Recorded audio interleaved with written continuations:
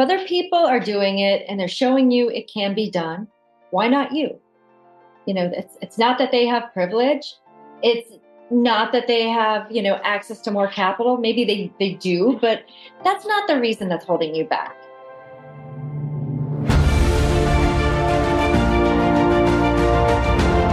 Hello and welcome to the Daily Helping with Dr. Richard Schuster. Food for the brain, knowledge from the experts, tools to win at life. I'm your host, Dr. Richard. Whoever you are, wherever you're from, and whatever you do, this is the show that is going to help you become the best version of yourself. Each episode, you will hear from some of the most amazing, talented, and successful people on the planet who followed their passions and strive to help others. Join our movement to get 1 million people each day to commit acts of kindness for others. Together, we're going to make the world a better place. Are you ready? Because it's time for your Daily Helping.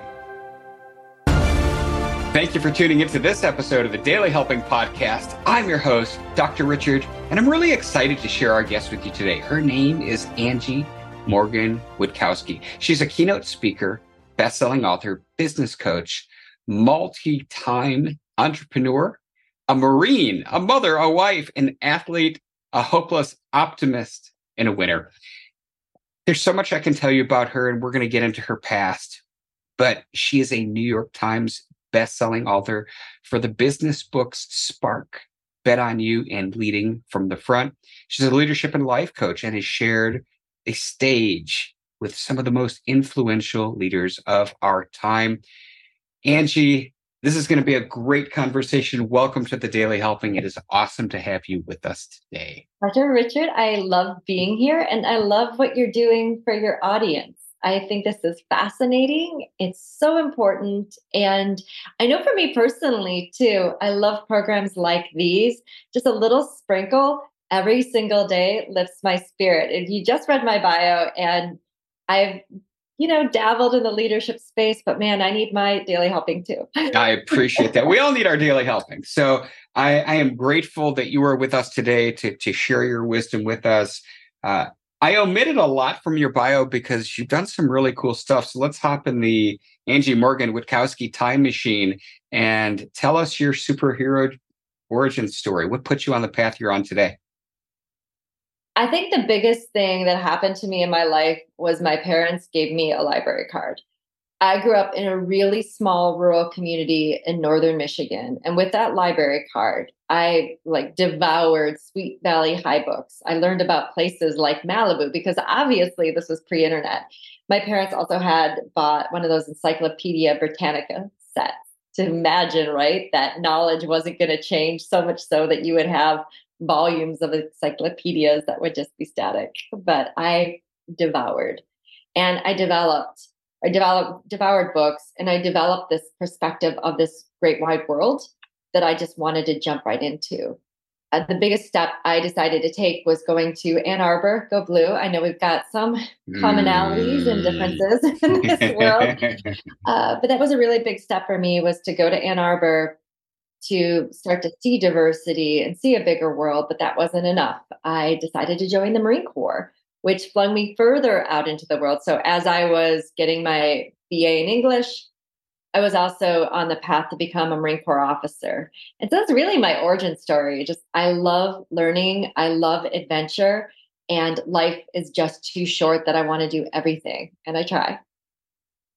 So tell me about your time in the Marines, because I know this about you and I didn't talk about it, but it's pivotal to your career and what you did. So tell us a little bit about some of the work you did there. Yeah, there is so much I did not know, not only about the world, but about myself and my limits and capabilities. And it gave me so many great opportunities to just experience different cultures and diversity. Going through the Marine Corps with just the diverse experiences, meeting different people. And I don't really think that I understood the impact of service until I actually left active duty and started working in the private sector. I landed a job, I call it the easiest job in the world. I was selling Viagra in Beverly Hills for Pfizer. And so I had a lot of time on my hands because work was kind of easy just to think about what had happened to me and what did I learn? And now I was in a different corporate culture. So I spent a lot of time reflecting. And what I learned after I left active duty was I learned a lot about leadership. In the business world, we think about leaders as managers, managers as leaders, and it's not the same thing. Those two things are completely different. In the military, that leadership is a verb and management is a noun.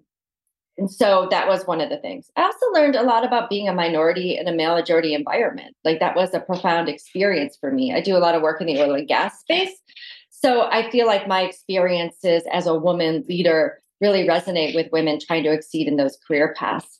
So those are probably some of the most important takeaways. I also learned when you go through training in the Marine Corps, you have this perception of what you're capable for.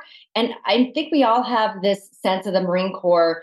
They break you down before they build you back up. But what do they have to break down? They have to break down the limits that you see for yourself. And that was a powerful takeaway. That's interesting. And I've always heard that, right? They come in and they crush you, basically, physically and psychologically, so that they can mold you in their image. But I've never thought about it in terms of limit setting. And I think that's applicable to anybody who has these kind of mighty goals. Like our biggest obstacle is usually not the goal. It's usually that little voice inside our head, or people, our environment, even worse, telling us that the goal's too hard. And I think about just that voice. One of the things we learned about in training was that our mind is going to quit on us before our body does. So we went through just excruciating physical exercises. And they're right. Like our bodies would still be going, but our mind is going to shut down on us first. And so if we can control that narrative that is in our mind, or at least check in with it and maybe write it or rewrite it to better serve us, then we're in. Then we're starting to see a greater potential within ourselves. And that's another cool thing about Marine Corps training too. Gosh, I'm starting to talk just about the Marine Corps, but none of the exercises or challenges in training can be completed by yourself. You must work with a team. And so that when you think about breaking you down and building you back up, you had to complete and achieve success with and through other people. And that was pivotal too. I think about that in my life right now, and perhaps your listeners too. We can be alone and we can let ourselves be alone, but we're not really alone. And if we reach out and get the support of other people, suddenly success doesn't have to be so fleeting. Our challenges don't seem so innocent. You've already shared such awesome pearls of wisdoms. I know we talked about this offline. You've got a bakery called Morsels as just a side thing you do with your husband. These have been great morsels of knowledge. So I'm loving this conversation. I am curious though, Angie. So you're out there in Beverly Hills selling Viagra, as you said, kind of sells itself in that environment. How did you go from that to what you did next, to forming Lead Star, this multi-million-dollar coaching and consulting business? A woman I served with in the Marine Corps, Courtney Lynch, she was having similar realizations about her time in uniform and her time in the corporate world. She was living on the East Coast. And at the time I was married to a Marine. And so I was living in LA. Then we got reassigned to North Carolina, and I transferred into another pharmaceutical sales position. So Courtney and I were having these discussions. I moved, I started working for a different company, and she wasn't happy doing the work that she was doing. She's an attorney. I wasn't necessarily happy doing the work that I was doing in pharmaceuticals. I was making great money. I was having a lot of career success, but something was missing. And I think for me, what was missing is that I knew that I had more to give. And I think that she felt the same way. So we decided, just with all the swirl going on in our lives, to write a book on leadership for business professionals inspired from our Marine Corps services, because we realized we had this wealth of knowledge from the Marine Corps that could be really beneficial to people trying to find success in whatever area of their life, maybe not career, maybe as a parent, maybe as a volunteer, maybe as an entrepreneur. So our very first book was 2004. We wrote Leading from the Front. We started our business. We had a book, we had a speech, and that just grew into, so many different entrepreneurial endeavors, coaching, consulting, keynoting, workshops. I think it's also given me a lot of confidence too, to start other interesting side hustles along the way. I think it's funny how, when we go down the entrepreneurial path, even if we don't really mean to, it opens up so many of these doors that we talk about. I want to spend some time diving into one of your best-selling books, Bet on You. And this, so let's first kind of set the table here. What was your reason for wanting to write that book? I've been speaking and talking about leadership for quite some time to mostly primarily business audiences. And also in my coaching work too, I get access to connecting with people. And what always astounded me is I would meet really smart, exceptionally well educated people who were hesitant to bet on themselves, to take a risk. And the risk that they wanted to take, maybe they wanted to run a marathon, maybe they wanted to invest in a short term rental business.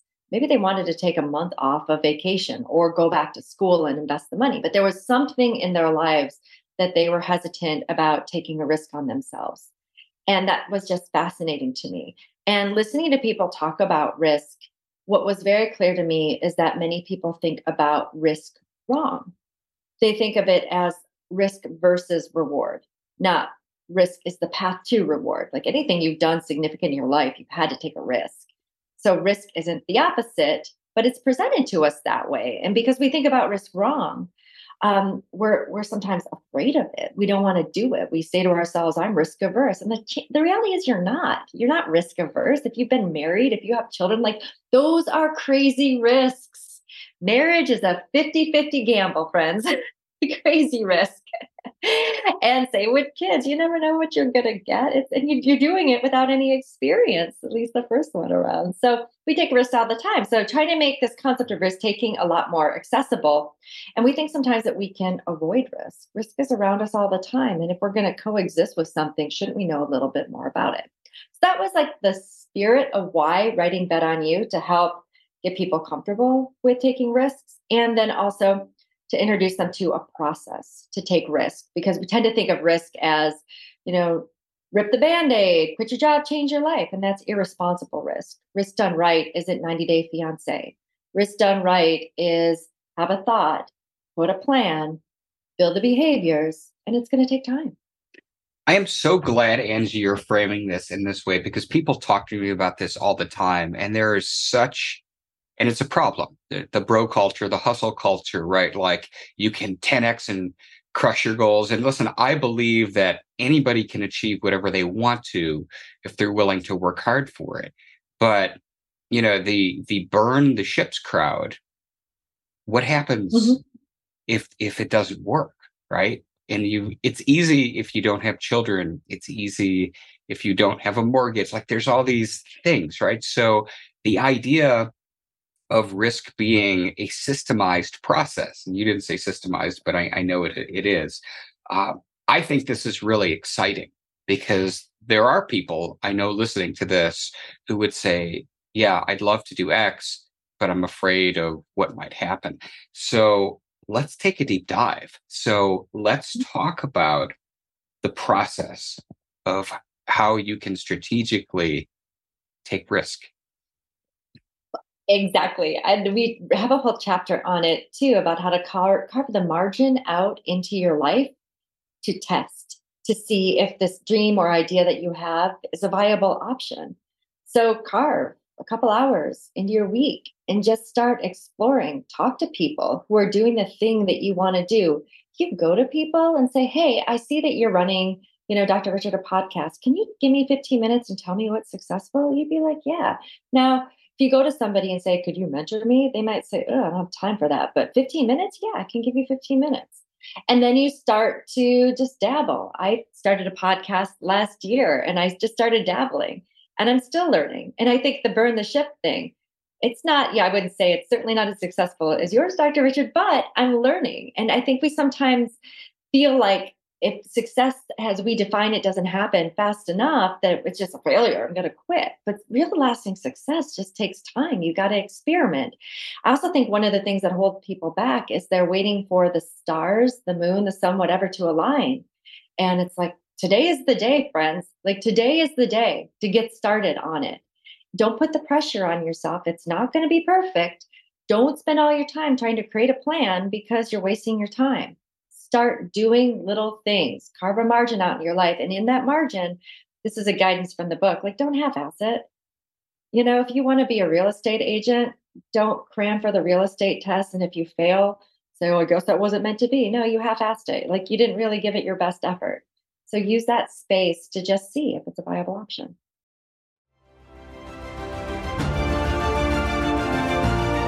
Hey guys, Dr. Richard here. For the past 7 years, I've been privileged to bring you incredible guests who are changing the world and can help you become the best version of yourself. I'm really excited to share with you a new quiz that I created based on my clinical training that will curate for you a custom list of my top episodes and actionable strategies to help you wherever you are on your journey. All you need to do is go to drrichardschuster.com to take it, and it's 100% free. You'll be taking the next step on the journey to unlocking the power of you, and I can't wait to see where you'll go.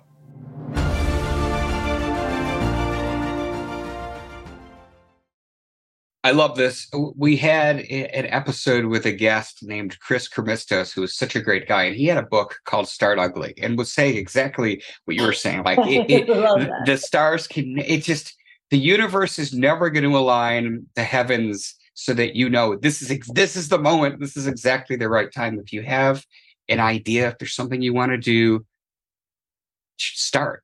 Just do something, which is what you're saying, and I love it. So carving out the margins. So we're talking to people. We found people who have achieved success in whatever we want to do. We're able to nibble their ear for maybe 15 minutes at a time. Got some constructive feedback. We've been trying this out for a couple of hours a week, maybe to see if there's some viability to this. All signs point to yes. Next step, what do we do? I always say take it to a choice point. That's a really critical thing. Take it to a point or some sort of line in the sand when you decide whether or not you want to go all in and what all in looks like. We also say too that you got to weave your safety net. Do you have the finances? Do you have the judgment? Do you have the experience? But remember, the most critical element in your safety net is you, your talent, your work ethic, your experience, everything that you're bringing into the challenge that you're seeing. So you're going to catch you when you fall. Always. It's not the government. It's not somebody else. It's you. You are the most significant element of your safety net. And I think once you get to that point, like when you determine your choice point, like, yeah, I'm going to go all in, then you have something else to face, and it's facing your fears. And they're real. And whatever it is that you pay attention to is going to get your attention. So we have this amazing ability in our mind to catastrophize failure. I have a friend who's an executive director who wanted to start being an independent consultant. She had an easier time seeing herself homeless on the streets of Chicago than doubling her salary in a 5-year time frame. And that's just where our mind takes us. So if you focus on the negative, you're going to see the negative. But you have to appreciate perhaps the downside of your choice, but give the upside some airtime too. And that's really important. So when you think about going, I'm taking the risk, I'm day one, this is my first step. Think positive thoughts. And when you get your fears, specifically your fear of failure, turn your attention back to all the glories and possibilities that can happen. There's good science behind what you're talking about, Angie. In the realm of cognitive behavioral therapy, oftentimes what a clinician will do with the patient sitting across the room from them is have them list out what's the worst thing that could happen, right? And in the case of your friend, homeless on the streets of Chicago, what is the likelihood? What are the things that could lead to that? But then what's the flip side of that, right? What are the opportunities? What is it that you bring to the table? What are your skills and experiences? And then you get into, when you really start breaking it down and focusing more on the positive, most people will find that what they fear is perhaps a little bit irrational, right? It's not impossible, but it's a little bit irrational, and that they're actually better equipped than they might be telling themselves that they are. So this is beyond sound advice, and not just for starting a business. It's a sound advice for anything, because we do have a tendency to catastrophize things. And so by focusing on the positive, this is kind of arming yourself with another weapon in your bat utility belt, I guess, to really go create something positive in your life. So I'm loving this. So okay, so we tested the waters. We're focused on positive thoughts. We've been trying this out a little bit, having some success. Now what, Angie? Enjoy it. No, enjoy the journey and enjoy the learning and recognize that you're just starting. I feel like sometimes we get so attached to the outcome, like a dollar amount or a big goal, that we forget it is, right now is the only moment that we know. And we often hear too that, live in the moment. Yes. I always like the phrase live in all the moments. So I think about being present here and today, certainly, and then thinking about my future and just making sure that I've got my eye on the horizon as well, just so I can also be thinking forward too. So because again, living in the moment is me eating an ice cream sundae for breakfast, but me living in all the moments is me eating a healthy breakfast and then maybe once in a while indulging in ice cream for breakfast. It's funny though. Most people I talk with, Dr. Richard, and I wonder for you too, have a hard time experiencing joy and the rewards of their hard work. And that's been something interesting. We write about this in Bet on You, is that, when you think about success in life, are you having fun? Because a lot of people I know just aren't. It's all work and they don't know how to detach and really just enjoy their experience. So I'd love to hear what your research in the book have shown. In my experience, a lot of people who can't connect with joy, it's because what they're doing doesn't fuel their soul with excitement. If you love what you're doing, you're going to be joyful, because like, this is joyful for me. I love that I get to spend time with an amazing person sitting across a Zoom screen somewhere in the world and sharing that and having, these are the best moments of my week, are when I get to get on a podcast interview with somebody. But that's drives my mission in life, right? And I have a very clear understanding, and I've worked at it, so I understand what that is. I think most people, they're chasing dollars, and I remember this kind of moment when I was an undergrad, and I was in the admissions office, and I was sitting getting ready to talk to somebody, and I was changing my major actually to psychology, and there was this kid sitting there just miserable. And I said to him, "Hey man, what's wrong?" And he said, I'm becoming pre-med." And I said, why are you so upset?" And he said, "My dad said I have to be a doctor." I don't know what happened to this guy. I don't know if he graduated from undergrad, went to medical school. If he's a doctor today, I guarantee you he's miserable, because he didn't want to be a doctor. And I didn't ask him what's, me at 18 was not, well, tell me about your dreams. Like, I wasn't that person then, really. But I know that wasn't what in his heart he really wanted to be. So there is a deep connection between what you do professionally and how profound your level of happiness is. So, if you absolutely hate what you do, even if it pays you, I mean, you had a great example. I mean, you made a lot of money in pharmaceutical sales, but it didn't fulfill you. What you're doing now fulfills you. And I think that's the difference. So I presume that when you put this book together, that the data bore out similar things.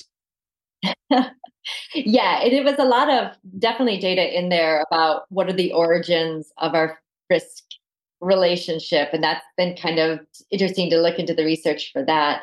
But what you're talking about, particularly, I call it the play it safe paradox. What gets us far in life is playing it safe. If you think about it, when the moment we're born, we're told, do this, don't do that, go to this school, get a plan B, all great guidance that keeps us safe. So if you've never, if you look both ways when crossing the street, great. That's a wonderful play it safe message. But there comes a time in your life, and maybe this was when you were an undergrad, when you're in the passenger seat of the car that you want to move to the driver's seat and you want to take control, you want to demonstrate agency in your life, where you have to start taking risks. And a couple things happen. First off, you may not have the support of key people in your life. And that is a huge risk hesitator for some people. Second is you don't know how to trust yourself because you've been guided and told what to do. So that's the play it safe paradox. What's got you here is playing it safe. What's going to get you further is taking some risks, whether it's risking a relationship with your parents because you're not doing what they want you to do, or it's putting some money on the line, going back to invest in something that you really do want to do.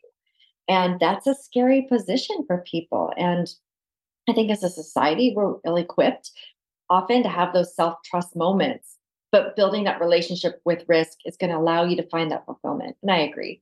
When people feel misaligned from their purpose and passion, they're just going to go through the motions. And that's no way to live your life. It's one of those things where you blink and you are 60 and you realize you ask yourself, how did you get here? Right. I'm now going into that song. How did we get here?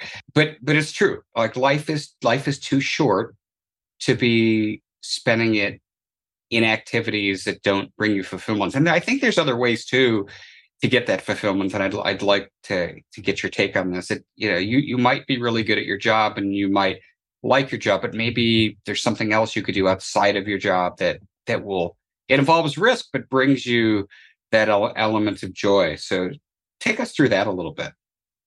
Yeah, I like to think about taking a kaleidoscope approach to envisioning your life. What makes a kaleidoscope amazing to look through and to look at is multiple chambers, balanced chips.